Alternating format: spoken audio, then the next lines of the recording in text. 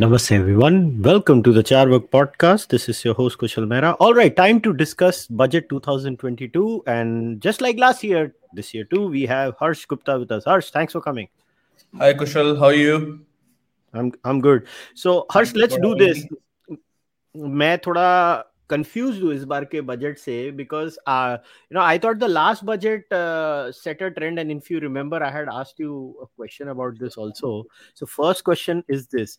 So last budget I was sensing a trend that slowly but surely the government is trying to create an atmosphere where the budget becomes less and less important, and we eventually go to a phase eventually where we may even get rid of this whole drama itself. So do you get that we are continuing that trend in this budget too? Yeah, I think the trend is very much towards de-emphasizing the budget, making it quote unquote less glamorous or less dramatic or less newsworthy. So I think that's definitely happening. I don't think we'll ever probably get rid of it totally, but yes, there will always be some kind of fiscal financial appropriations bills on some kind of regular time metric like annually. But I think the trend is very clear that you make policy throughout the year. We've already shifted the dates. We are at some point probably going to merge the fiscal year and the calendar year. We've gone from Yes. March to 1st February. We might go to 1st January. We might go from cash accounting to accruals accounting. Some things might change, but already the railway budget has been combined, and in general, people are not announcing things for this or that state. So it's a much more staid, stable, boring, and to that extent, actually good affair. Welcoming and encouraging for investors and business people and job seekers alike. Yeah, in my experience, I don't know how to put it. Policy making tends to be better when it is boring, because it because it is a very dry sort of a subject, right? Policy making is a very dry sort of a subject. People, if they always notice that, I in fact had written a thread on this. Like, politics has two aspects. There is the performative aspect and the policy aspect. And usually what happens is the performative is done to keep the people engaged, but we have a little bit too much of it happening in India. But that's a separate issue. But the policy aspect is always very dry, boring. I mean, it's like, it takes you back to the old DD days where all well behaved people came on the screen, and I used to have such nice conversations. I actually miss that. Maybe I'm more of that type, and less, but maybe that space is taken over by podcasting now. But Harsh, my now, so let's go to the meat of the budget. And there are many criticisms that I have separately, taken notes of, and I want to ask you in the latter half. But now let's start with this. So what are your overall thoughts now of this budget, and what do you think is the good and the bad and the ugly in this budget? So first of all, you're absolutely right that politicians, not just in India, across the world, in any mature democracy, they campaign in poetry, they govern in prose, and they govern in prose precisely because when you have to take a decision, as opposed to promising, then when you're deciding, you have to face the trade-offs, right? There are things are rarely black and white. There are always two sides to the equation, and some people might benefit and some people might lose, and you as a policymaker have to think of what is the best overall outcome. So absolutely agree with the preface that you said. Now on this budget, I think very positive budget.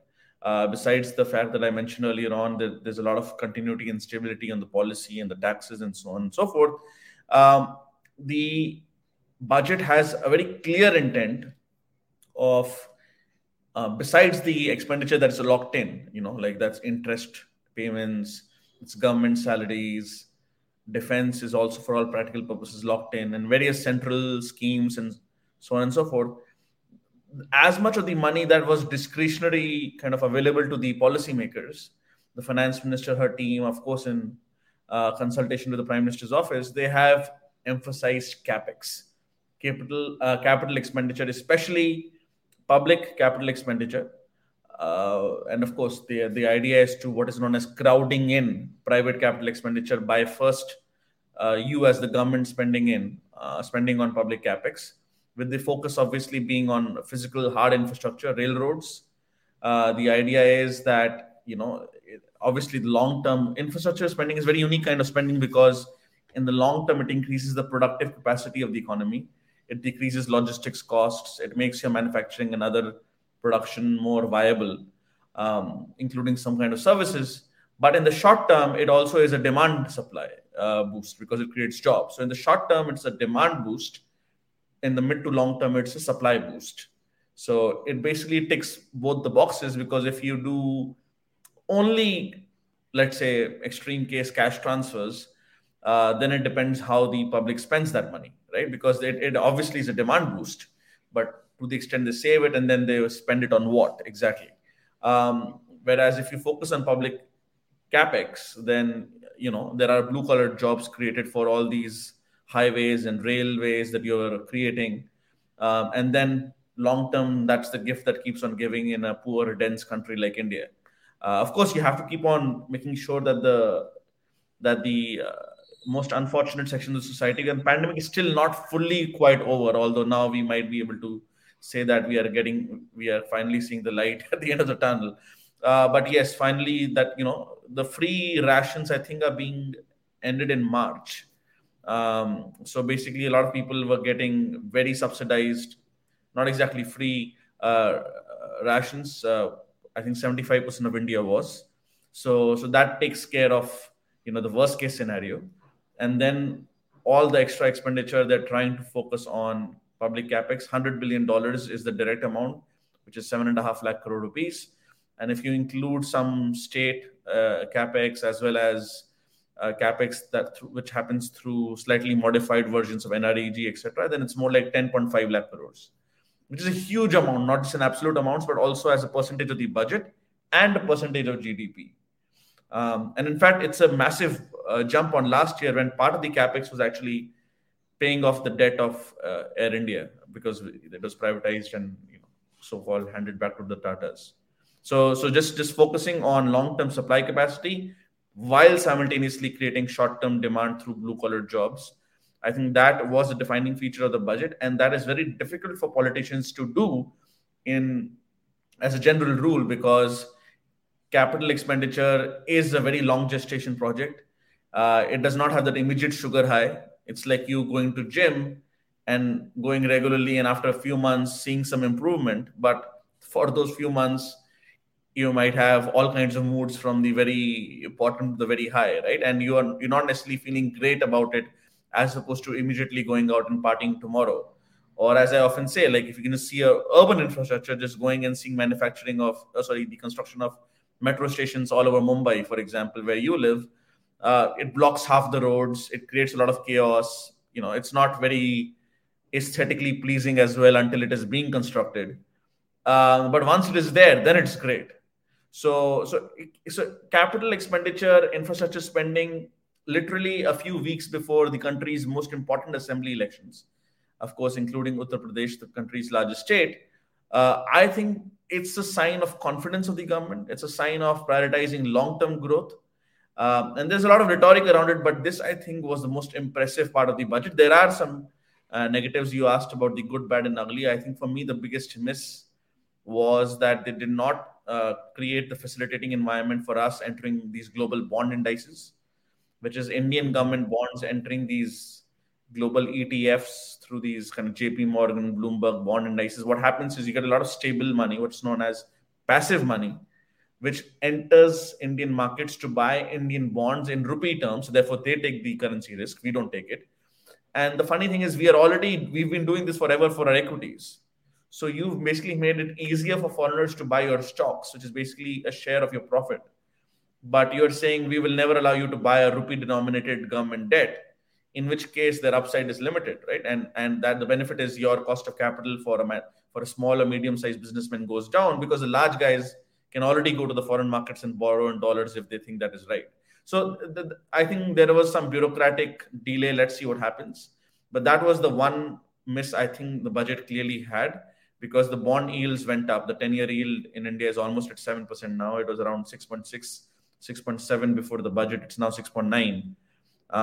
So I think the markets were expecting opening up this new source of government debt financing on our own terms, in rupee terms, and I think that did not happen. So that was the one big miss, I would say, in the budget.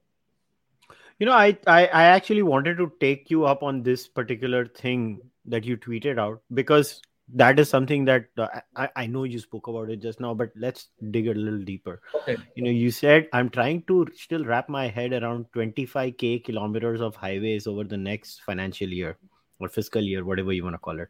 That is an incredible number. That is a near 18% increase, of course, in real terms over the existing base of a bit more than 140,000 kilometers. I actually, when you put it, even I started to wonder. I was like, look, karenge kaise? And now the thing is, the one minister in charge over there, Nitin Gadkari, I mean, it doesn't get better than him, to at least in terms of the record of all ministers in India. He is, and this is irrespective of my political leanings, but I just think he's the best minister in India in that department in terms of actual absolute performance. But why? What were you thinking? As in, were you having my kind of doubts, or where were you coming from? So there are two, three aspects of it. I think speaking of Mr. Gadkari ji, he has apparently a board in his office or on his office walls saying that America does not have great roads because it is rich. America is rich because it has great roads. So, which is very interesting, way of understanding cause and effect. And basically, he's saying it's not like when you have money, then you'll have infrastructure as a nice to have luxury. But what he is saying is you get rich because you have this infrastructure, and that is what increases the productive capacity of your economy. And of course, he has a track record to prove it. The Mumbai-Pune Expressway, he actually had worked on it 20 years ago now, actually, more than 20 years ago.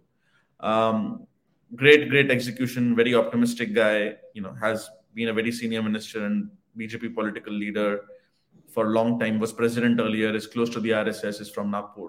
So he also has the weight, therefore, to push and get things done when, different agencies or state governments or banks get involved. You also need the weight to be able to push it, which he brings to the table. So I think, obviously, a lot of credit to him.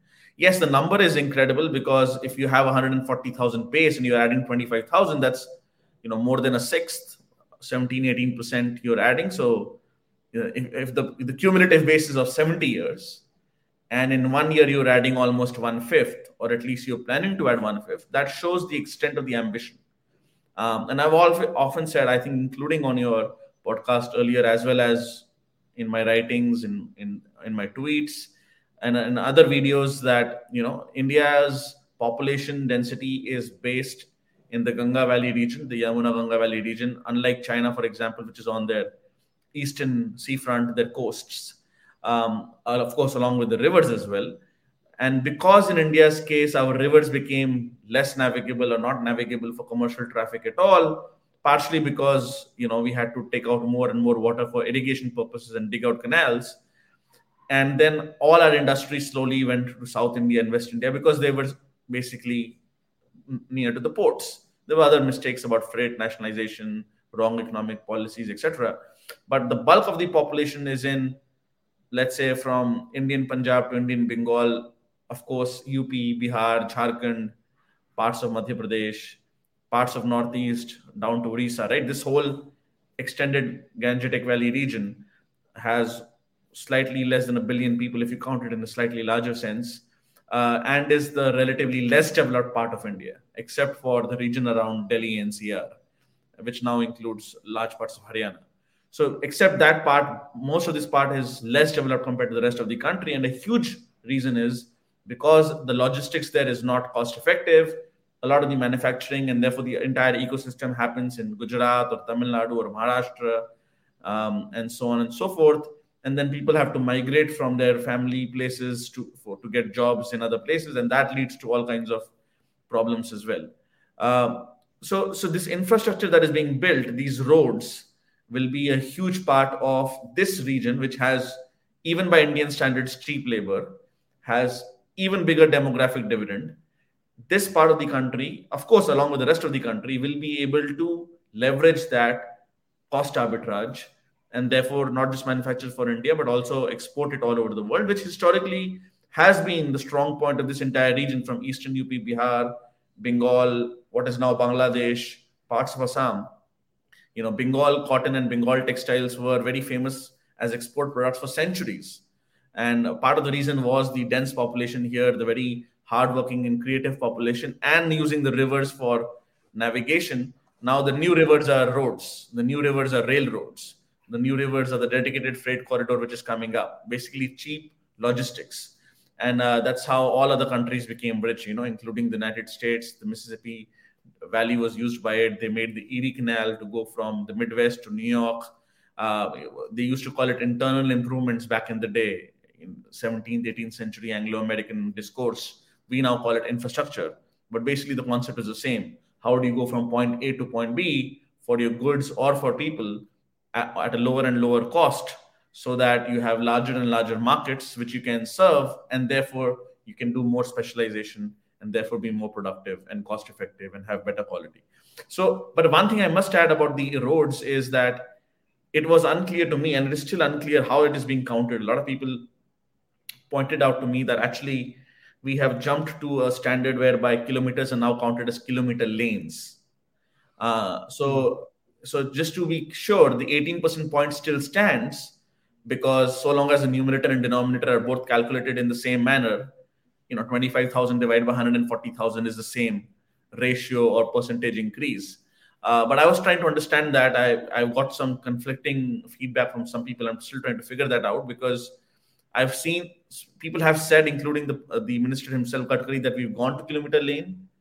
But I've seen some conflicting reports the way how you count it. Irrespective of that, just on a year-on-year basis, it's a massive improvement, not only compared to earlier years of the Modi administration, the last 7-8 years, but also, of course, compared to all other governments earlier, with a brief spike during Vajpayeeji's time when they were focusing on golden quadrilateral.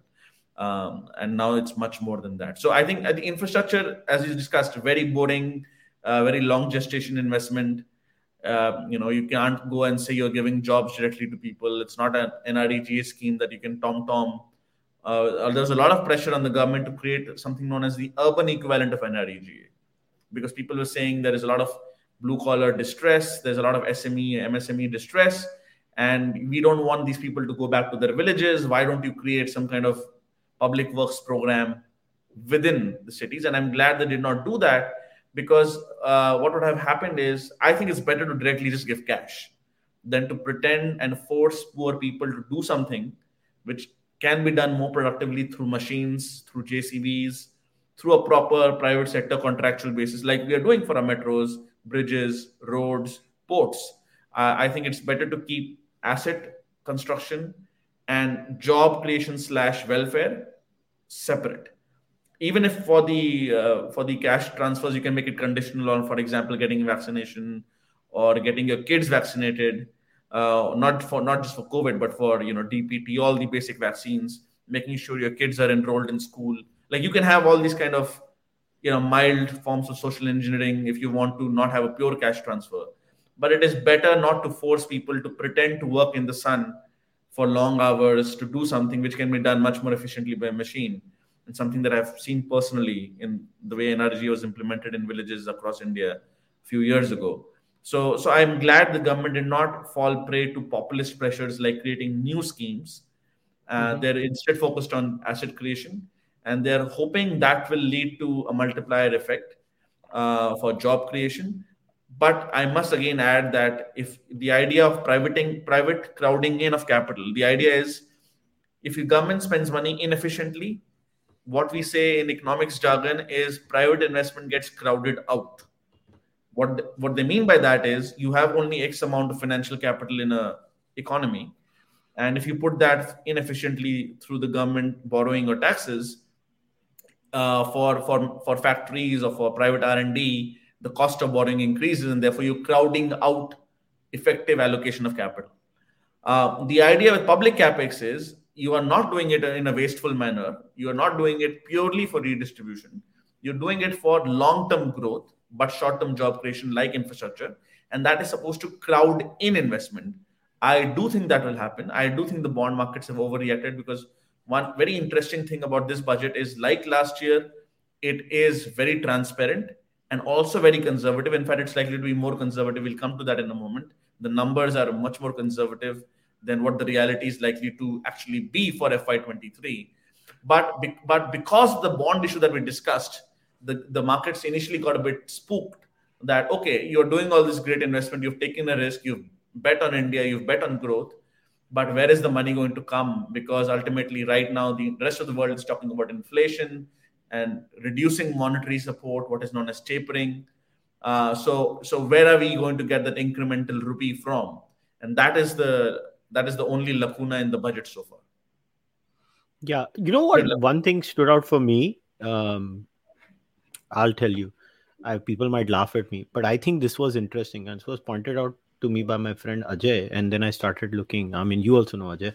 So, Ajay actually mentioned this, and this is a very interesting thing. So the government said they will have a one class, one TV channel program of PM eVidya, which will be expanded from 12 to 200 TV channels. And they will basically focus on providing supplementary education in regional languages. I'll share my experience of rural India. I think this will be path breaking because teachers की availability है नहीं rural India में. Or since they started doing this Aadhaar pruning and many other things, Ajay was right. He was telling me, and I went and checked. Yes, a lot of teachers have gone away. So it was creating a lot of vacancies, and you just don't find teachers to go to rural India. And in such a scenario, this might actually end up being a good, fair solution to this problem, because otherwise I don't see the rural education standard increasing. Yeah, I agree with what you are saying and what Ajay is saying, because see, the incremental cost of another student seeing this channel is zero, right? So you basically create this content library, you put it on TV, and of course on TV it means also it'll be available freely online. Everybody basically has at least some kind of, or more and more people, very likely almost everybody in the next 1 or 2 years will have at least some basic version of smartphone and very cheap internet in India. So on YouTube already there is a lot of free edtech content for Indian students, but they tend to be in English and Hindi. Yes. Regional languages may not be fully served because of the fragmented nature of the market, and therefore to that extent this is one of those kind of no-brainer ideas, which I think is shows how thoughtful the budget has been in that sense of attention to detail. In fact, one additional point just in that domain is I think they've also created something for mental health within the same budget. Like they're also trying to create content for mental health. Of course, all of this is only supplement to actual physical brick and mortar schooling, right? I think we should not assume, I don't think the budget also assumes that this is in any way a substitute for actual schooling. There is been, I think both of us are agreeing on that massive unnecessary damage to education in India, and by closing schools. I think in Delhi at least they're opening it right now, starting tomorrow. But that Maharashtra has opened them. We have destroyed our children, but that is for another day. Yeah, so, well, okay, maybe not destroyed, but definitely caused a lot of damage. And good to know that Maharashtra has opened it. So Delhi is now opening it in a graded manner. So at least whatever we can do in a supplementary TV channel across languages, edtech manner, for actual pedagogical purposes, but also for mental health and counseling purposes. People can always scoff and say, "Oh, kab banega, kaise banega? How will it actually reach the final mile?" All that is there, but it is, it is spending hundreds of billions of dollars. This may not even cost hundreds of millions of dollars, like 1,000 times less. And this, if it works out, can be a great precedent. So I fully agree with you. Like it shows that, you are thinking a bit out of the box. You're not just trying to do departmental allocations. There is a separate budget, which is not just about outlays, but about outcomes, some kind of analysis, which the Niti Aayog guys do. So the last few years, basically, the government has also tried to make the budget, as you said, less glamorous, more predictable, changing the dates, combining it to railway budget. But last two budgets, especially, fiscal accounting has been much more transparent. Whatever money they are taking from the small saving funds, it's put up in front and center. Whatever is happening with the Food Corporation of India, it's all in black and white. There is nothing what is known as below the line. Everything is above the line in terms of the actual deficit. And you can just add the state's deficit, and that is the consolidated government deficit of India. So there is no hanky-panky. You don't have to double guess the numbers, which in turn increases the risk premium. And this year, see, last year also the numbers were quite conservative, but then the devastating wave happened, the Delta wave in April, May, June, and the less devastating, but nonetheless uncertainty causing Omicron wave that is now kind of tapering off. And they did not really push hard on the divestment as well, except these one or two marquee ones, privatization ones. But next year, they're assuming nominal growth rate of only 11.12 or 3%, like something less than 11.5%. Whereas they are estimating real growth to be, I think, 8 to 9%, 8.5%, which means that assuming the GDP deflator, which is one measure of inflation, to be not even 3%. And yes, and the deflator is a rough average of the CPI and WPI. CPI is relatively stable. Core CPI is even more stable. The WPI is very volatile. So last year it was negative. This year it has constantly been in double digits. Next year it might again be very low, and therefore the deflator might be a bit lower. But I think even then they've basically assumed very, very, very conservative numbers. And if it seems like it does that COVID is finally behind us, the 6.4% number that they have penciled in as the consolidated fiscal deficit of the union government as a percentage of GDP will turn out to will be less than that. So it will be 6%, not 6.4%, for example.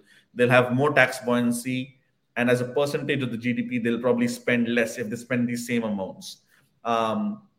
Just as a point of comparison, 6.8% was the target for FY22, what is known as BE budgeted estimate.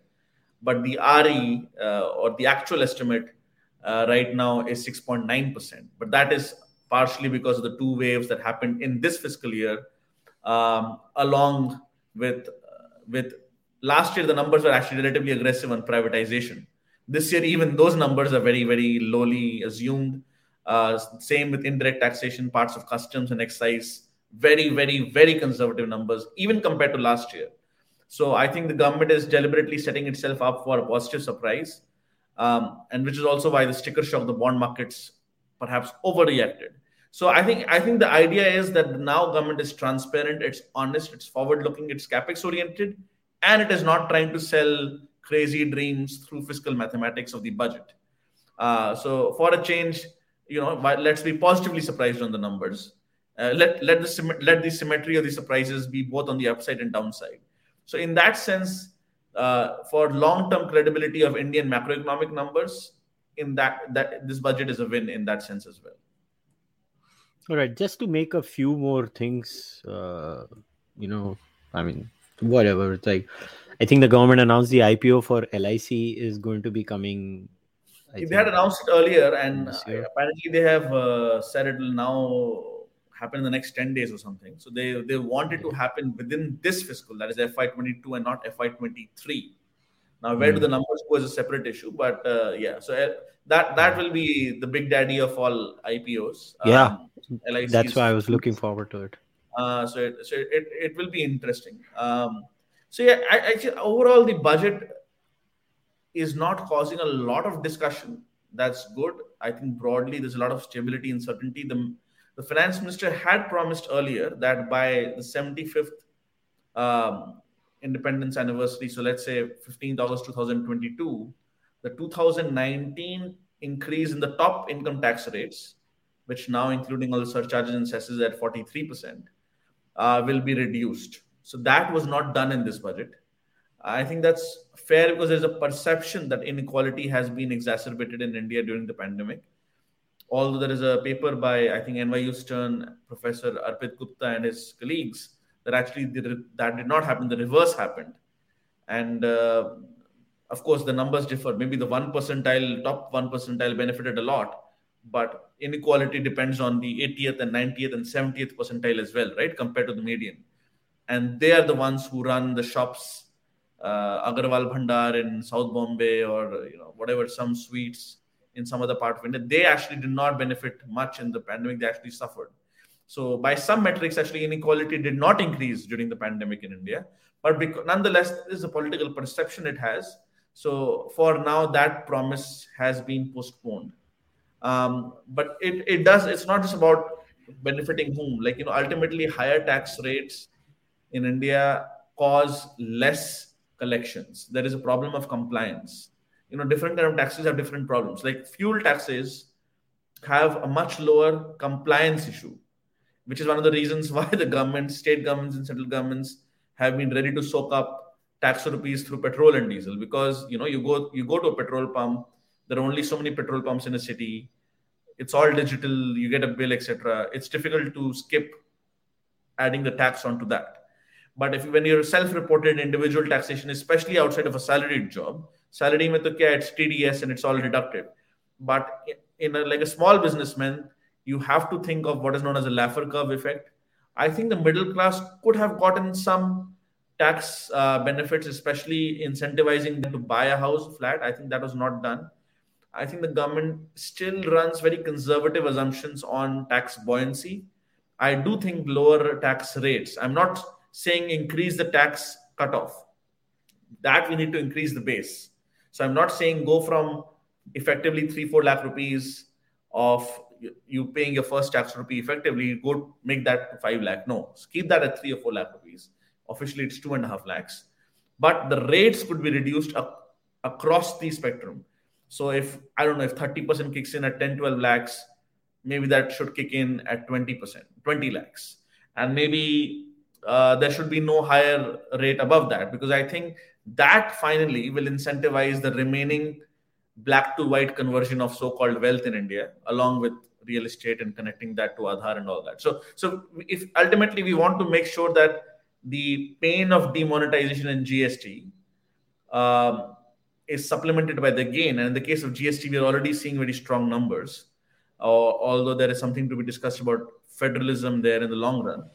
But things like demonetization will make much more sense cumulatively and comprehensively if our direct tax reforms happen. And the DTC, the direct tax code reform report, is not being made public.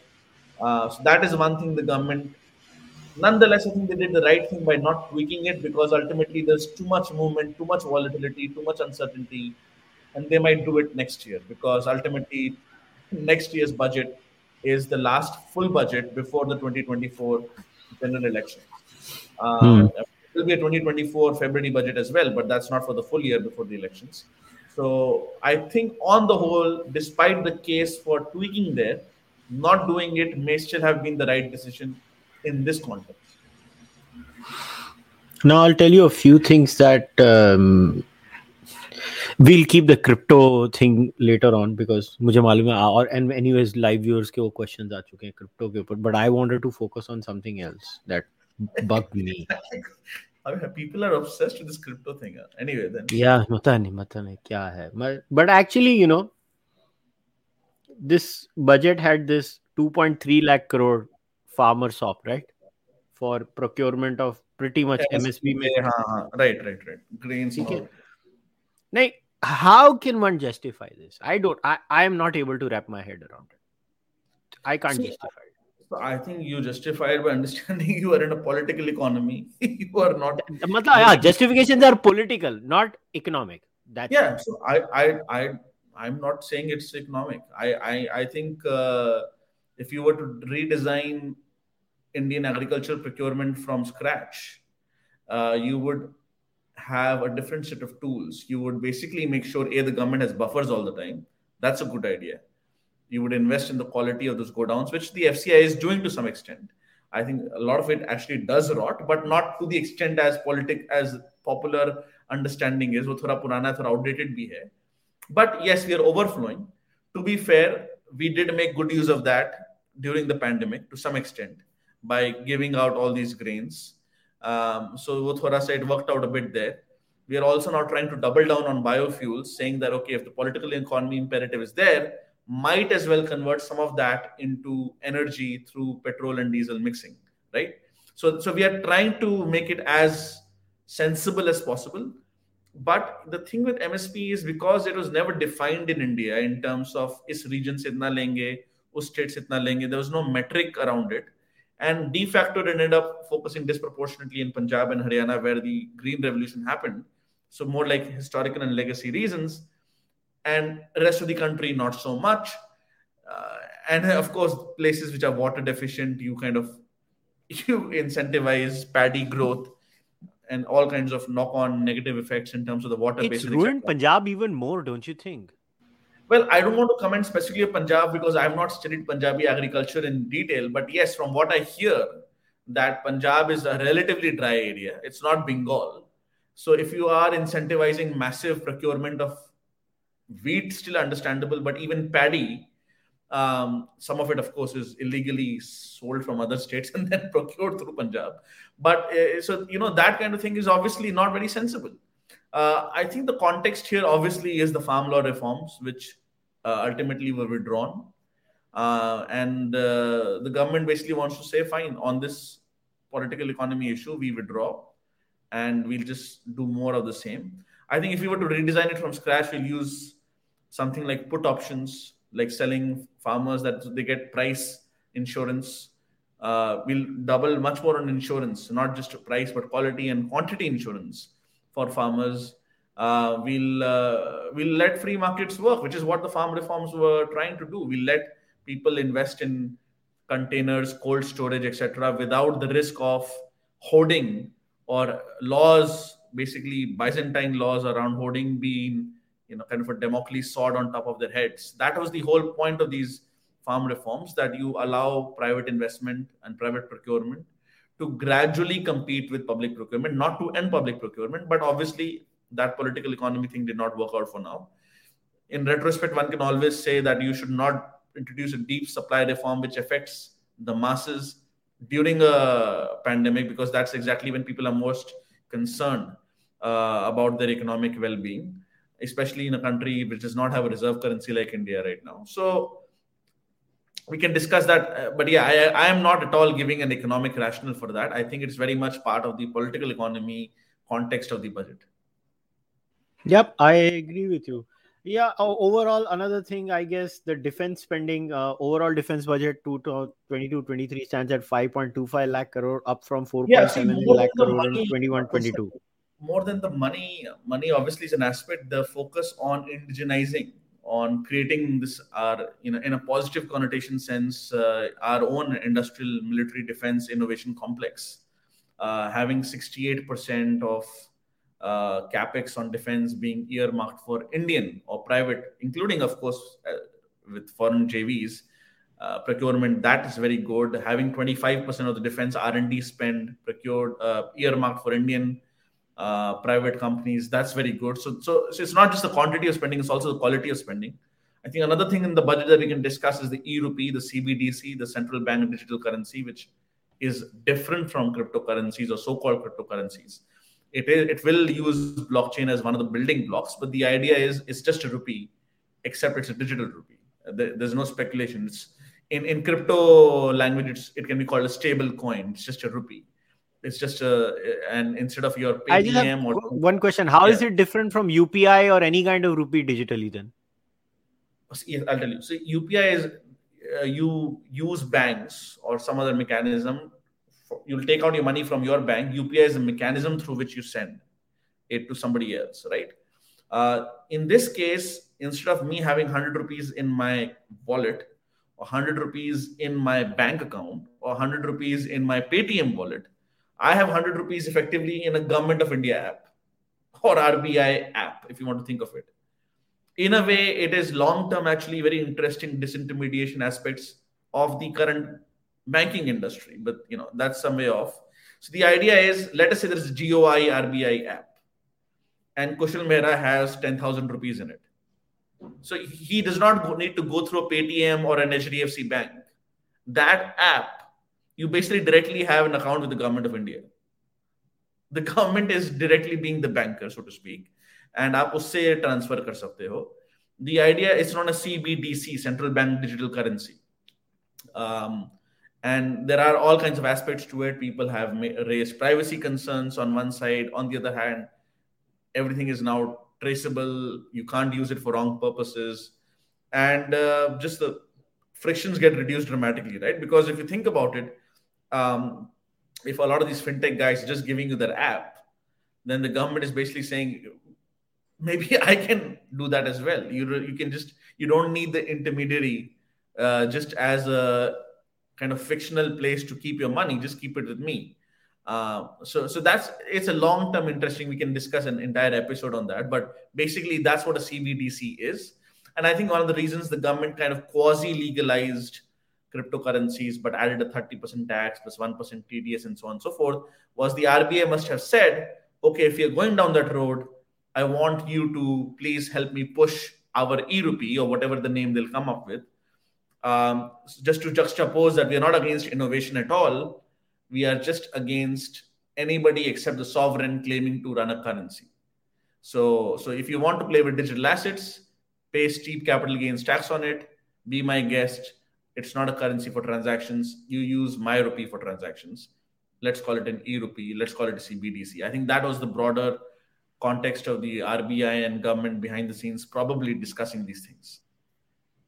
Okay, now we go to that point you raised earlier on, that you think overall this budget is very conservative. So how do you make it? Because then I have to talk to you about some hilarious criticisms also, because I have to talk about it. But yeah, so first make that point. Yeah, so when I say conservative, I meant in terms of the revenue they are forecasting, that the taxes the union government will get in FY23, April 2022 to March 2023, is predicated on a nominal GDP expansion of just 11% or so, which if you're saying your real GDP will grow by 8 to 9%, then in terms of the inflation, or more technically what is known as a deflator, that 11% seems very conservative. And then on top of that, what is known as a tax buoyancy factor.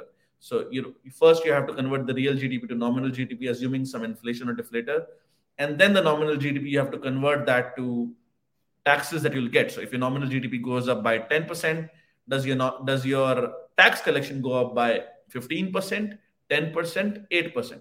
So that ratio is kind of understood as tax buoyancy. This year it was extremely positive. Next year they're not really assuming that at all. So they're conservative on the nominal GDP growth rate because of deflator, and then they're conservative on what that translates into tax collections. Personally, I think they're also conservative on the real GDP side, but that's a separate debate. That's my personal opinion. But broader consensus definitely is that at least on the deflator, that is the inflation number and hence nominal GDP, and what it translates into revenues, taxes for the union government, and therefore the fiscal deficit will not be as high as they're saying. They're right now saying 6.4% of GDP. The idea is to go to 4.5% by FY 25-26. So they have a long-term macroeconomic fiscal consolidation roadmap, which is good. It needs to be communicated to all stakeholders. They don't have an equivalent of that on the monetary side, but that's a separate issue. But on the fiscal side, the FRBM, for all practical purposes, is dead. The fiscal consolidation budget roadmaps that we had, Fiscal Responsibility and Budget Management Act of, I think, 2002, was it? It's all, for all practical purposes, dead because of this emergency that we've gone through. And earlier they used to hide the spending across governments. Now they're being honest, but there is a clear emergency. So FRBM, it was amended, I think, in 2018, but it'll probably need further amendments.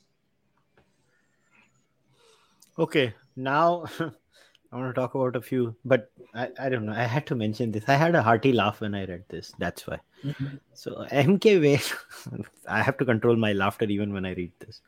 MK Venu had tweeted, budget projects nominal GDP growth of 11% in a year of hyper global inflation. If inflation bracket mein hai, GDP deflator in this case turns out to be 7 to 8%, which is quite likely, then real GDP could slide back to 3 to 4%. Finance Secretary hopes GDP deflator may not be so high in 2022-23. So hope. इसका क्या करें ऐसे criticism का? No, so I was just explaining that, right? So it is just conservative. I mean, he's basically saying कि मैं 11% government का सच मानूंगा, लेकिन मैं government का real GDP growth rate 8.5% वो सच नहीं मानूंगा. ऐसे थोड़ा होता है. If you want to criticize, you can criticize in any way you want. There are people who have done even funnier criticisms. A certain Mr. Andy Mukherjee from Bloomberg, who, I don't know. I mean, okay, let's discuss this offline. So, like my point is that people are just saying things for the sake of saying. See, I had a hearty laugh I had a Next year, hearty laugh. deflator is not going to be 3-4%. It might not be 7-8% as well. As I was saying, deflator is a rough average of CPI and WPI. CPI, we are not seeing any massive signs of it slowing or reducing dramatically. It might remain within the 2 to 6% range, more practically 4 to 6% range. But WPI is very much base dependent, right? And this year it is in double digits. This fiscal year, last fiscal year it was often negative. So it might again mean revert to very low numbers next year, and therefore the overall deflator, which is a rough average of CPI and WPI, may not be 8%. Even so, it is true that the nominal GDP growth rate of around 11% is a conservative number. And while I don't think they should have been so conservative, it is refreshing that for a change, the government is under promising and not over promising. To that extent, it is refreshing. All right. So now I have to, I'm going to share this screen. It's again, and I'm going to read his statement too, because his statement was far better than his press conference, his written statement. I'm talking about P. Chidambaram ji. So, he starts this. Today's budget speech was the most capitalist speech to be ever read by a finance minister. The word poor occurs only twice in para 6, and we thank finance minister for remembering that there are poor people in this country. People will reject this capitalist budget. Then he goes, I was astonished, shocked that the finance minister was outlining a plan for the next 25 years. Government seems to believe that the present one does not need any attention, and the public can be asked to wait patiently until Amrit Kal dawns. This is mocking the people of India. So now this is there. Okay, this is all, the politicking part. But now I'm going to share the opening statement of P. Chidambaram. This is a written statement. This was obviously written, this one. I don't know if you went through it. So, the bullet points I wanted to, make. Because, see, my job is at least show the criticism of the government. No, of course, we must. So, we have to look at it. So Chidambaram Sahib has said India's economy has not recovered yet to the level in pre-pandemic year of 2019-20. In the last 2 years, millions of jobs have been lost, some perhaps forever. Approximately 60 lakh MSMEs were closed down. Actually, I'm very sympathetic to this criticism, and every state government has a role to play because of the stupid lockdowns. In the two pandemic years, 84% of households have suffered a loss of income. Per capita income has declined from 1,08,645 in 1920 to 1,07,801 in 21-22, or even less.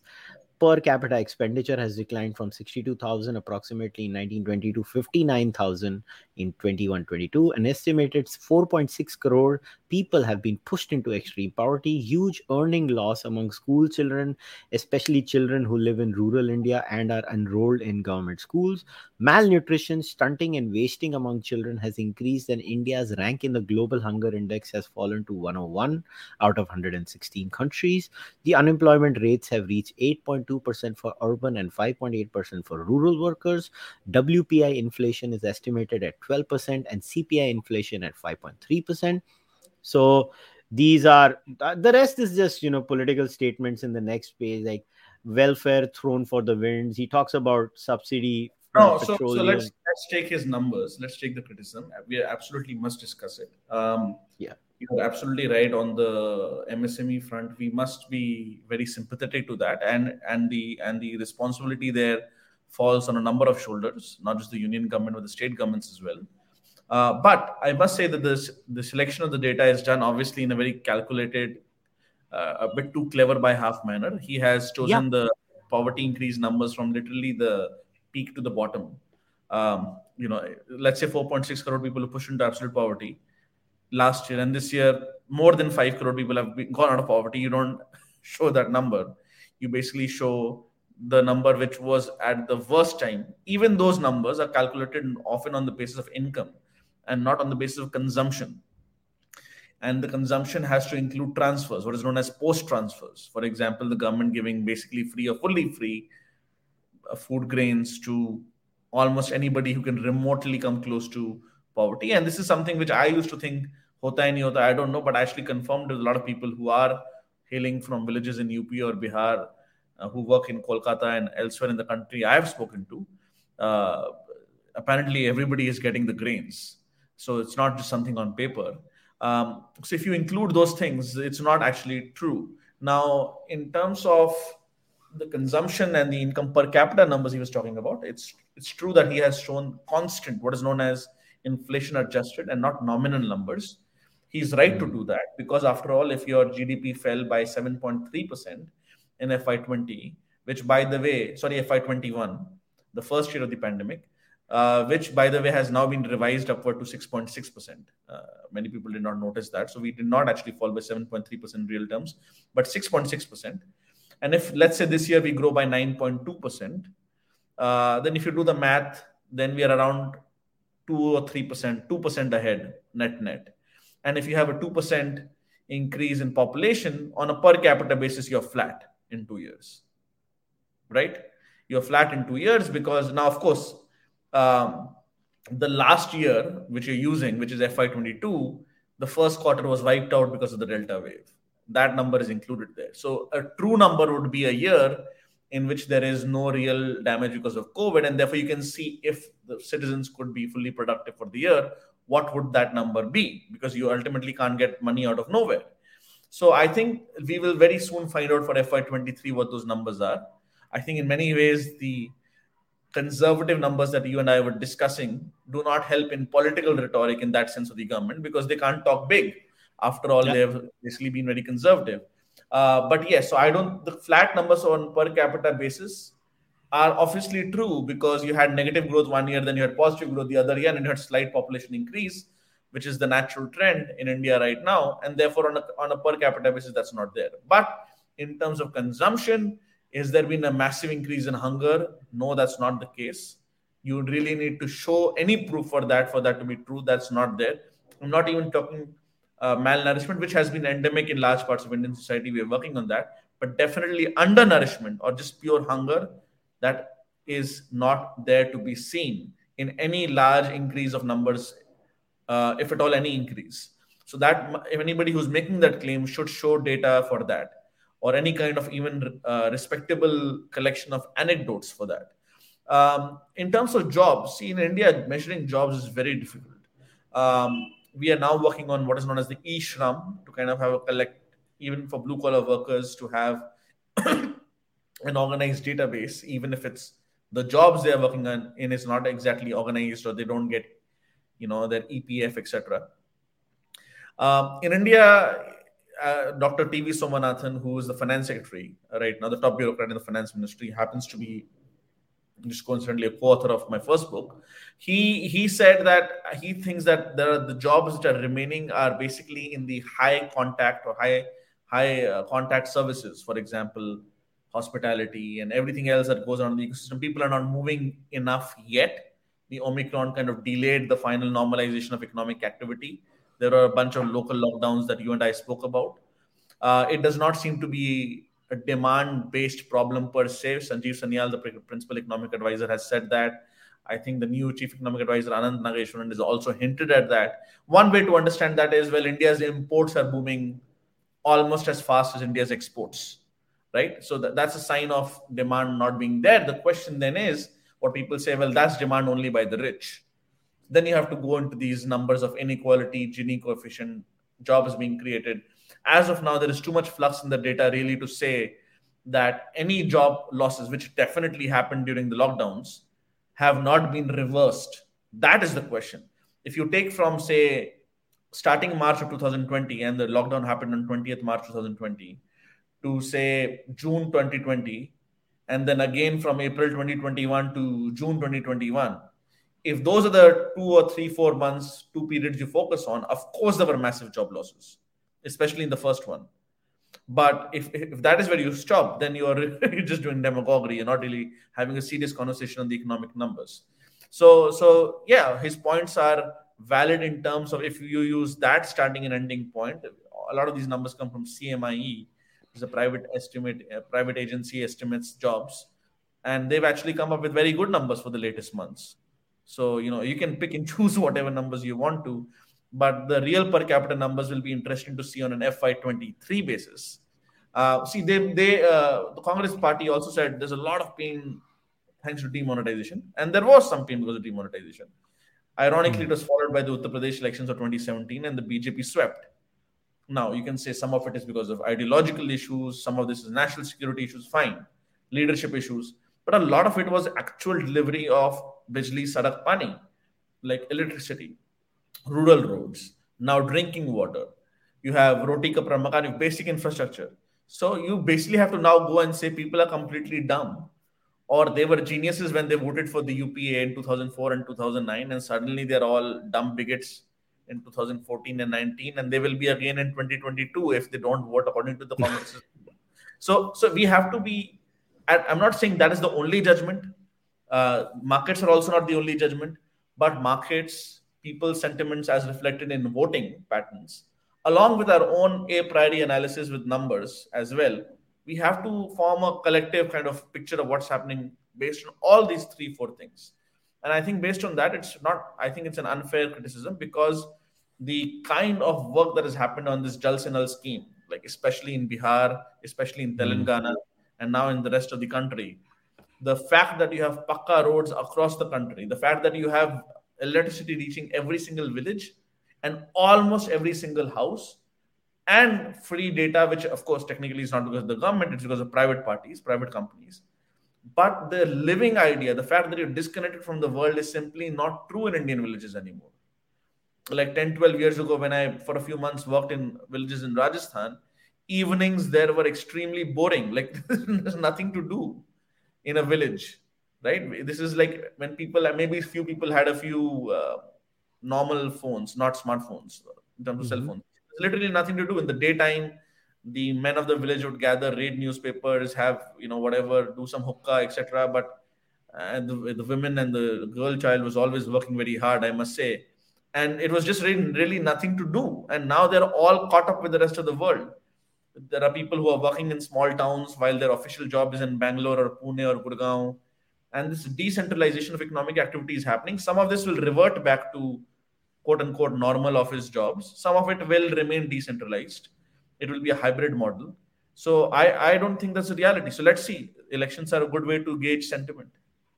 I also have to read this one bit, which I found very funny in the end. He said, "You will ask me, no doubt, if there is not any aspect of the budget that I welcome. There is a short list of three. One, the finance minister has promised capital expenditure of 7,50,000 crores in 22-23 as against the RE of the rupees 6,02,711 crores. Include 50,000 crores for Air India, if I'm not wrong. So the percentage jump is actually higher than even this significant jump. Please continue. Sorry. Yeah, the finance minister has promised an additional borrowing of 1 lakh crore to the states free of interest. And third, this is the best part, which you and I agree. The budget switch was mercifully short at 1 hour and 30 minutes. No, I agree. And I think the finance minister will also agree. If, one of the interesting things, Kushal, was they did not mention the name of a state per se. They were not trying to pander to UP or Punjab or Manipur or some other state that's going to election, or some state where the finance minister or the railway minister is from, or where the prime minister is from. Remember Nitish Kumar budgets, especially Mamata Banerjee budgets. So many trains are going to be based in Bengal only or Bihar only, and so on and so forth.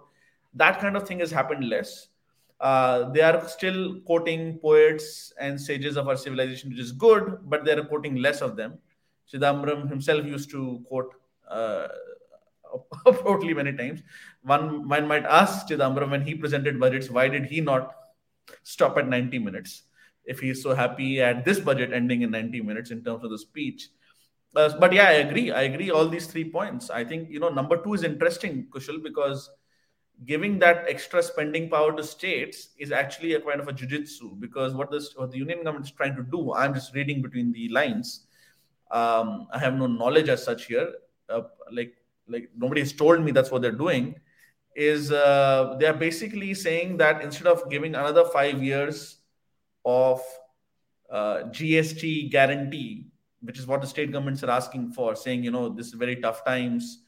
You pass GST by guaranteeing us X percentage of CAGR increase in GST state revenue for the next 5 years.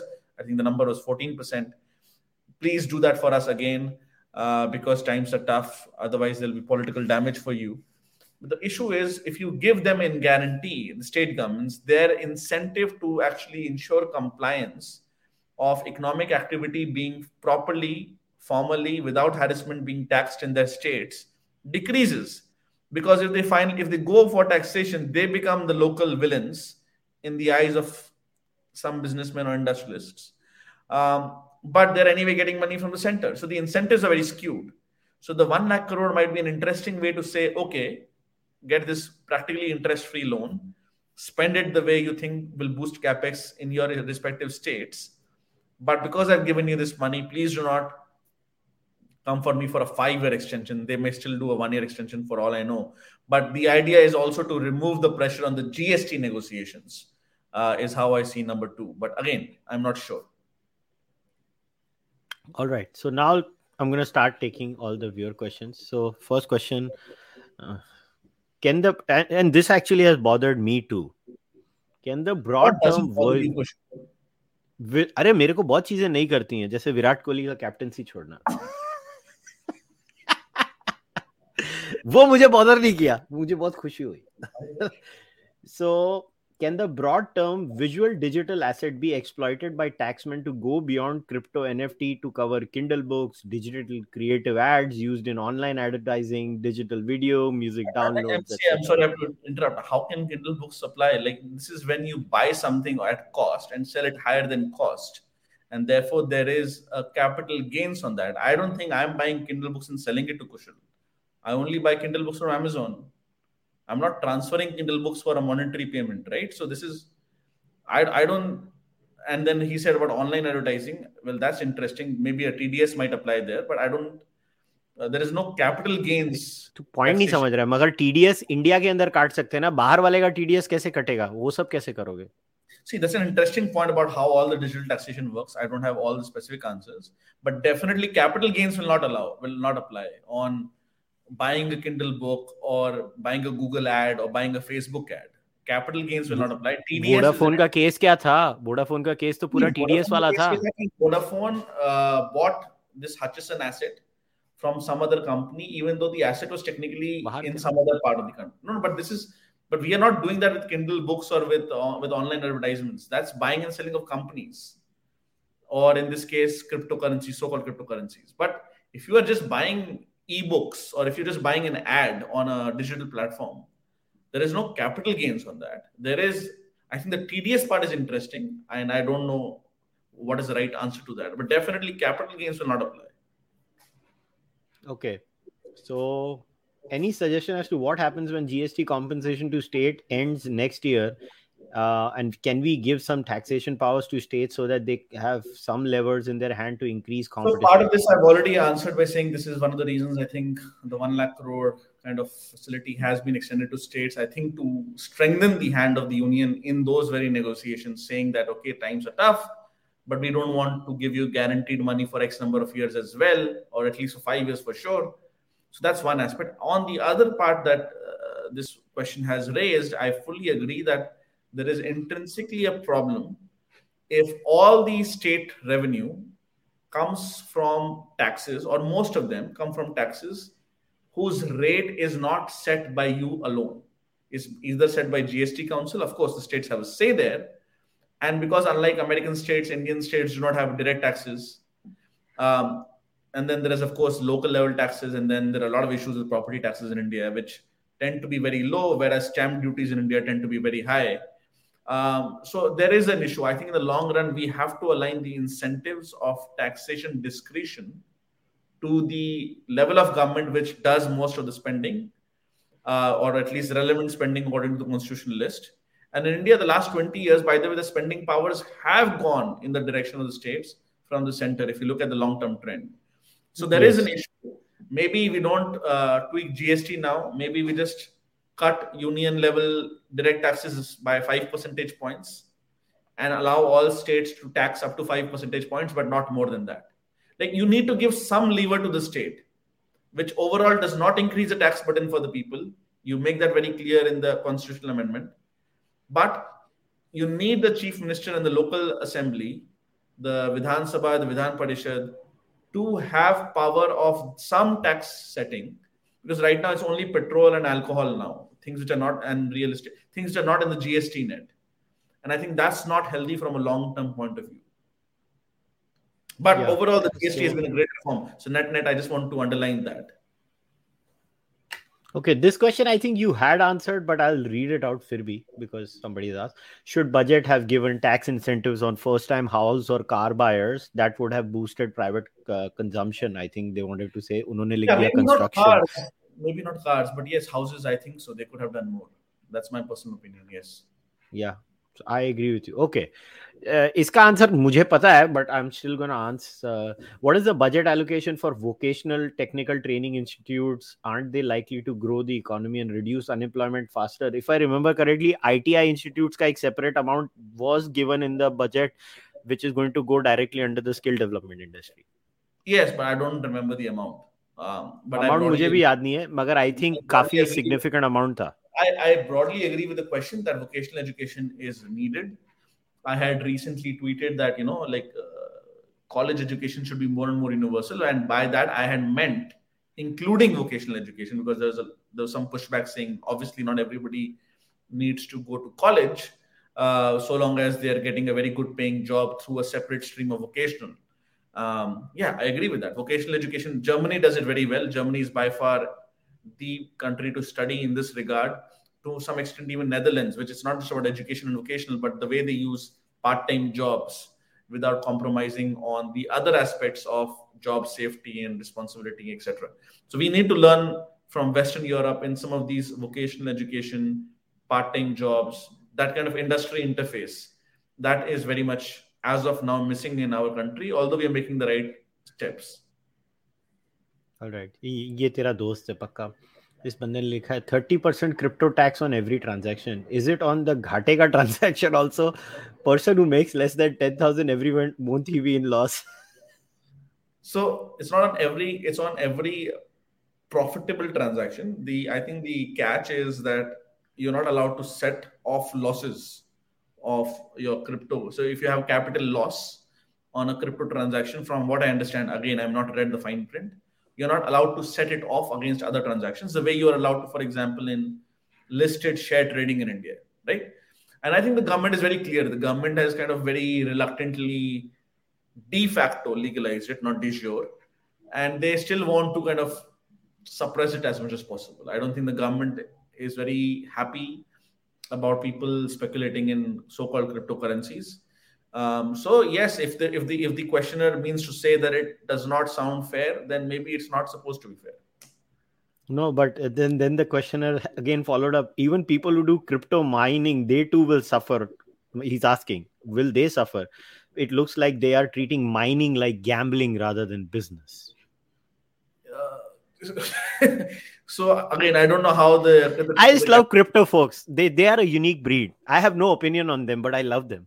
I don't know how it works. Maybe your mining cost is considered as something, I don't know, the cost of your electricity or something. And then whatever you sell it at, that is considered a capital gains. So to that extent, yes, it will hurt people who are using computing power and energy, etc., to create more cryptocurrency coins, so-called cryptocurrency coins. Yes, but that's the same capital gains concept, right? There's not something specific to mining from what I understand. But again, please ask experts. I'm not an expert in this area. Yeah, this is a question for a chartered accountant, I think. More than that, and chartered accountants. These tax questions must be taken with the right CAs and lawyers. Yeah, so somebody has, I'll share it on the screen. So digital advertisements are already taxed through an equalization levy. Yeah, although that is also being renegotiated, by the way, through this whole G20 negotiation. So it's not something that is stabilized yet, but yes, that is true. All right. So these two questions are specifically for you. What percentage of GOI are deficit hawks? What inflation spiraling shouldn't we be keeping the deficit under control as much? Should we not be keeping the deficit under as control as possible? And is this government in that line? Yeah. So, I mean, as I said, for the union government, 6.8% was the budgeted deficit for FY22, which will end next month. And they are now saying the real estimate is 6.9%, although it might actually not be 6.9% because the tax buoyancy they've assumed for the last quarter of this fiscal, that is January to March, is not very high. So it might actually be 6.8 or less. Let's see how the LIC thing also happens. Next year also, they're saying 6.4, but next year almost certainly, unless they do massive new spending, it will be less than 6.4. So there is clear consolidation. I think the direction is what matters. I think the trend towards 2025 or so is what matters. I think all countries across the world were fiscally more expensive during these tough times. I don't think that's a worry per se yet. I think one thing I must add, it's not just spending, it's not just outlays versus outcomes, which we briefly alluded to in the Niti Aayog evaluation. But capex spending, the government is finding it difficult to spend this kind of amount, which is a new problem, right? Because generally we were short of money, but now we do have money, but just the state capacity to spend this increasingly, amazingly high allocations and increases of allocations is being a bit of an issue. Of course, FY22 is also when we had this 1.5 waves, one full Delta wave, terrible, this kind of half Omicron wave, which may not, unlikely to happen in FY23, and we have various lessons. But just to say that a lot of the capex spending actually assumes a very strong Q4, that is this quarter, whereas it does not assume strong tax collections in Q4 this quarter, but the last 3 quarters was the opposite. Taxes were very buoyant, capex spending was a bit difficult, and I encourage you to read Neelkant Mishra's articles on this. I think Business Standard, he works for Credit Suisse, he maintains his own blog and is on Twitter as well, and other people as well. So there is a bit, so it seems conservative in terms of what we're expecting, and actually for a change, spending this kind of capex is a bit difficult for us.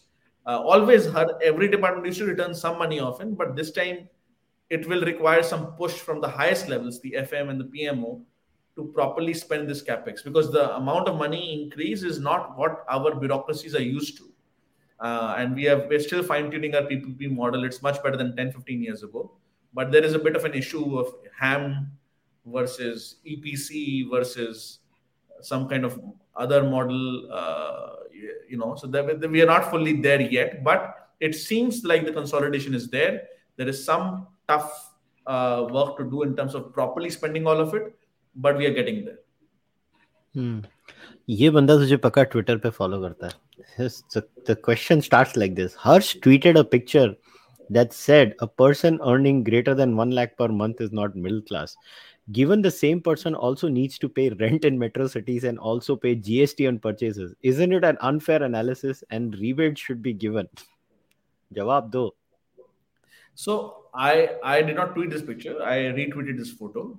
The retweet of the photo basically said that this is the percentile at this, so 95 percentile. So 5% of Indians earn more than this amount, or let's say 3% of Indians earn, at least as per tax statistics, 1 lakh rupees a month or more. The actual numbers might be slightly different because there is some unaccountable income, as we all know, although maybe the percentage is decreasing. So the idea is not, the broader question is, I personally think, as I said, tax rate should be decreased. But what I don't think should be decreased is the tax base. So there are two separate issues. I think more and more people over time should come under the direct tax net as well, which they're already in terms of the indirect tax net, the GST. I agree, if that is what the questioner means, that the tax rate should be decreased, which is why I'm talking about DTC. To what extent, that's a separate question. It's an empirical question also. I actually said that in our discussion earlier. Maybe this year they did not want to tweak it because har saal bahut tweak ho gaya tha. They wanted to maintain continuity. But broadly, in principle, I agree tax rates should be decreased, or if they're not decreased, the slabs should be changed. Or maybe some of both should happen. I am more interested in the broadening of the tax base than the percentage taken out from those people. The reason is our tax base begins at a multiple of our per capita income. So let's say our per capita income is 1.6 lakhs average. We begin effectively at 3.2 lakhs. Officially, it's at 2.5 lakhs. Whereas if America per capita income is $70,000, they effectively might begin at $25,000, $30,000. So ultimately, if you want a modern state, you cannot build this state on the back of very few people. Again, for political reasons, we are not taxing the rich farmers. There are a lot of people who we have already exempted. It is unfair. It is part of the political economy. It's part of a transition. Not everything will be set right in 1 year. So the point of that retweeting that photo is not that taxes cannot come down ever on the people who are, in a percentile term, strictly upper middle class, though a lot of us like to call ourselves middle class. The point is not that taxes should not come down there, but the point is, if you take down to zero, there are people who are tweeting that take the tax cut off to 10 lakhs. Anybody below 10 lakhs not give any taxes. Then who will you tax money from? that remaining 0.5%, and then they'll all leave for America, UK, and Switzerland. There's nobody left to tax. So you have to basically make the tax base wider. I am sympathetic to the position that the tax rate should come down. It did not happen this year because of broad budget continuity. But the facts are facts. Very, very people who earn 1 lakh in India per month are part of the top, if not 3%, 5%. And yes, the cost of living in a metro city is different from cost of living in a village in Uttar Pradesh. That is true. We don't have internal cost of living adjustments for taxes. And we don't have that in America as well. Living in Alabama is much cheaper than living in New York City. And you still have the same slabs, at least at the federal level. Yeah. That's so. ये question का मैं ही answer दे देता हूँ because I think what more do you think can be done for MSME? See, this question I can answer as an MSME. The thing is, कुछ ना करो वो ज़्यादा अच्छा है. See, the government has extended the credit guarantee scheme for the MSMEs. I think up to so the whole year एक और extend किया है. Hospitality 50,000 crore और add कर दिया है guarantee limit. Yes. So it's done. It's not that it's not done. But my honest answer is, if they don't lock us down, भाई हम ठीक है, हमको लॉकडाउन मत करो. ये शहनशाह मोड एक्टिवेट हो जाता है, 11 बजे सडनली कोरोना आ जाता है, 9 बजे आ जाता है, 10 बजे आ जाता है. Stop doing all of that. I'll simply say कि, I fully agree with you, Kushal. The only thing is, I think because policymakers, there is a Shahenshah mode, there is a tyrannical or authoritarian element somewhere, but also state government level pe bhi, not just union government, they all felt that they underreacted to the Delta wave. And in a very weird sort of way, they are compensating by overreacting to now, for example, the Omicron wave. And there is no rational behind it, except it is very classical human nature. You're always fighting the last war. The average general is always fighting the last war. I think that's what happened. But yes, please go ahead. Sorry to cut you off. No. So see, it's every time it's like we are doing something. The problem is, and this is the nature of the population and the government. The government is like, हमारा दादा नाना mummy papa, and बच्चे like पापा कुछ करो, तो पापा अभी बोल रहे मैं कुछ कर रहा हूँ. The problem is ना करो. तुम्हारी प्रॉब्लम है तुम जो करते हो हमारे सत्यानाश होता है ये. And then people come out and say, अरे कुशल मेरा तो रोता रहता है. अरे रोता रहता नहीं है, बर्बाद होती है बिजनेस तो रोता रहता है. बिजनेस तो एक एक्सट्रीम बहुत वैलिड पॉइंट है. दिल्ली में उन्होंने कल परसों जाके, अगर आप अकेले अपने गाड़ी में हो, अकेले, अब आपको गवर्नमेंट ऑफ दिल्ली ने अब बोला है कि हाँ जी अब आप मास्क ना पहने तो ठीक है. So imagine all these days, if alone in your car you were not wearing a mask, you could be fined for that. Now, अगर कोई बंदा टॉयलेट जा रहा है, आप चेक कर रहे हो कि उसने टॉयलेट में मास्क पहना है, वो अकेला टॉयलेट में बैठा होपफुली, तो मतलब इस so these are the kind of overreaches of power which obviously cannot be defended. And I think, to be fair, our government did a lot of damage in Delhi, but when they did try to reverse very recently, by the way, after a lot of damage, for some strange reason the LG opposed it. So, this is across parties. I must say, the union government in the Omicron wave has been much more sober. They completely left it to the states. But उन्होंने ज़्यादा state को pressure भी नहीं किया कि भाई तो lockdown. Modi ji, I have to say, Modi ji की स्टेटमेंट थी सेंटर की गाइडलाइंस में, नाइट कर्फ्यू. मोदी जी को भी शहनशाह मोड बहुत अच्छा लगता है. Night curfew is something I agree. See, night curfew is one of those things which people think कि ज़्यादा डैमेज नहीं होगा. But obviously logically so it makes less sense now. In fact, what happens is, when initially in Omicron wave they again tried to control local transport, then they reversed. They curbed a few public trains, for a lot of these blue collar workers to come in and out of Kolkata, like in other parts of the India, like including Bombay. If you reduce the number of trains, crowding increased. Delhi Metro. ये थोड़ा कि भाई लोग काम 2 gate की जगह 1 gate खोल दी, line 2 kilometre की हो गई. क्या जीनियस लोग हैं. ये जो odd even mindset है ना, मतलब ये थोड़ा सा, and I think this happens, Kushal, because ultimately the mid-level bureaucrat, nice fellow, nice guy or girl, they don't ever feel the pinch of a volatile income. उनकी तो जिंदगी सेट है ना जी. उनकी तो they cannot perceive job insecurity, they cannot perceive asset or income insecurity, because that is not, the brain simply doesn't work like that. Again, मैं corruption की तो बात ही नहीं कर रहा, मैं शहनशाहपन की बात भी नहीं कर रहा इस केस में. I think there is just lack of imagination and empathy in some cases. Yeah, so I'll combine the last question together. 3 people have asked different points, but मैं उनको साथ में करके पूछूंगा and then we'll wrap it up. So somebody asked, did the budget give updates to PLI schemes besides mobile manufacturing? Have other sectors taken advantage, and is it visible on the ground? ये था एक. And then देख था कि what efforts have been made in current and previous budgets to secure our supply chains of critical resources. Does government of India care? I know for a fact these 2 points were covered in the budget. And एक आदमी ने request की है कि भाई credit guarantee scheme को layman terms में explain करो. सो पहले तो मैं ये है कि हाँ पीएलआई उन्होंने for by the way 5G के लिए भी एक्सटेंड करी है for 5G kind of hardware manufacturing. Again, it goes with supply chain. For example, a lot of people have been saying, including Renew Powers, Suman Sinha has recently said कि जी आप चाहते हैं हम सोलर पावर करें लेकिन आपने solar power पे tariff कर दिया है. From his point of view, that's a valid point. But from the government's point of view, they don't just want us to become a consumer once again of solar cells. They also said, you know, if we are going to be one of the world's largest producers of solar power, we also want to have an ecosystem of manufacturing those solar cells. So there is always a trade-off. In the short run, if you want to just lay out solar power, you of course want to have zero tariffs. Right, Kushal? But अगर आप zero tariff कर दोगे, जब सब बना दिया उसके बाद कोई लोकल इंसान फैक्ट्री क्यों डालेगा सोलर सेल का? तो उसकी जॉब्स कैसे आएंगी, उसका प्रॉफिट का इकोसिस्टम कैसे बनेगा? Which is what we did with cell phones in the 1995-96 WTO का जो IT है, मैंने किताब में लिखी है राजीव के साथ न्यू आइडिया ऑफ इंडिया में चैप्टर 4 में. So the trade policy is something which is very, you cannot be ideological about it. This is one of the few areas where I disagree with somebody who I deeply admire, Dr. Arvind Panagadia. But you cannot have a zero tariff policy effectively. There are other issues. You need taxes, PLI, currencies, infrastructure.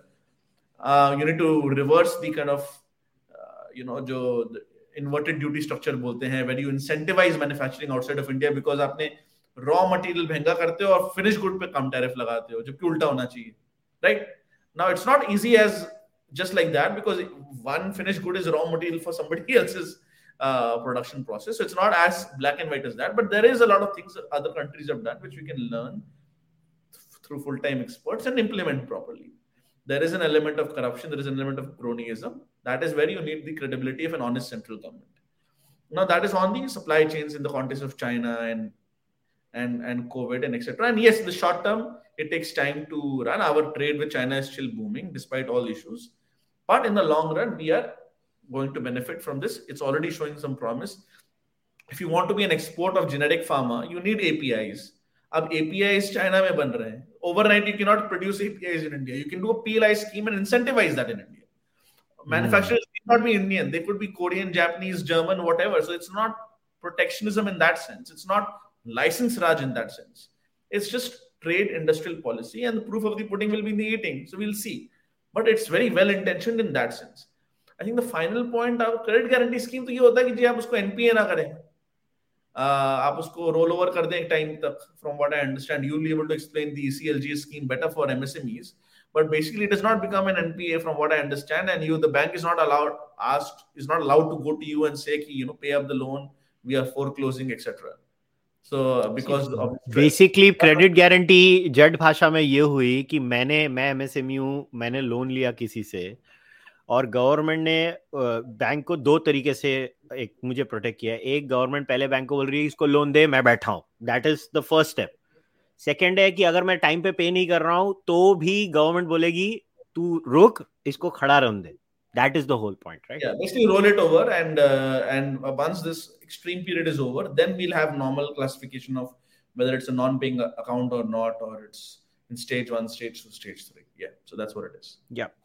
All right. Okay, so we'll wrap today's discussion up. So before we wrap it up, Harsh, I'll give you the last word if you want to say anything, any closing comments. Well, very, very quickly, Kushal, I just think the big picture here is that if we have political stability of a popular government in its second term, middle of the second term, the fact that it is prioritizing infrastructure, which is always a boring, long gestation investment, it is incredibly positive for the India story. I remember distinctly till 10 years ago, infrastructure was not discussed. Everything was all this economic jargon of this deficit and that deficit, because we were all very much enmeshed in Anglo-American debates. So the point is not that we are mentally colonized or something, but because the power differential was so high that all of us were educated there, and our our domestic production of scholarship around economics as well, like other fields, was relatively low, still is, but the gap is now narrowing. That, they who had already built their infrastructure, we would effectively be participating in their debates and frameworks. Now, what is happening is there is a clear understanding that partially because the prime minister is somebody who has come from relatively humble circumstances in a material sense, he knows the problems. And also because being the chief minister of a very mercantilely oriented state like Gujarat for 12 years, he knows the problems of the common man and the common businessman. And therefore, for him and people like Nitin Gadkari and Nirmala Sitharaman, the idea that a highway is an obvious investment is not something that needs to be sold to them. Like, you don't have to explain that, okay, NREGA is good, highway is also good, long term mein highway is better. So their idea is, ठीक है, NREGA हम बंद नहीं करेंगे, but ज़्यादा focus वहाँ highway पे करेंगे, because NREGA भी job create करती है, highway भी job create करती है. NREGA का asset creation का quality क्या होगा पता नहीं, but you'll have a shining expressway here, which will make a factory in the middle of Uttar Pradesh viable, in the middle of Bihar viable, which it was not for the last 30, 40, 50 years. So I think that what has changed, and it is just more of the same. Nothing will change in 1 year, but this focus on long-term investing is what is, for me, an unambiguous positive. Yeah, I agree with you. See, Chidambaram ji said, "Arey, how can a government look at 25 years?" I was like, I think that shows confidence and a long-term vision. I would say it's a good thing, not a bad thing. The government is looking at long-term. So, yes, small incrementalism is the only way we can do it in India. And if anything, the farmers' protests have proven that. Election तो हर ही साल हो रहे हैं. तो अब चिदम्बरम जी का point सही है और लोग impatient है, तो we'll see in the polls. Election थोड़ा बोल रहे हैं कि 25 साल बाद करेंगे. Election तो जो हो रहा है वैसे ही चल रहा है. अभी भी हो रहे हैं और 2024 में general elections होंगे. So of course, it cannot be just Amrit Kal in 2047. I am very bullish. I've separately argued we'll be the world's largest economy by roughly our 100th year of independence. Whether people agree with it or not, it's more of a way to structure the conversation than a very specific numerical prediction. But I do think that is interesting that we are finally dreaming big, that we have the confidence to say that by our 100th year, because China says that by 2049, their 100th year of establishment of the CCP state, they will be in the vanguard of developed nations. And by 2024, say 75th year, and right now they're 70 years, 2019, they said we will be moderately developed. So we have to, not in terms of 5-year plans, but in terms of vision, we need to have a vision where we will be, say 100 years of our independence. If you don't have the vision, you can't even work backwards from there, right? So of course, any politician has to brand it. They have to call it Amrit Kal. They have to sell it in a certain way. Now, whether it actually carries or not ultimately depends on the substance. You cannot go only on hot air for 10 years, right? There has to be some substance. Mm-hmm.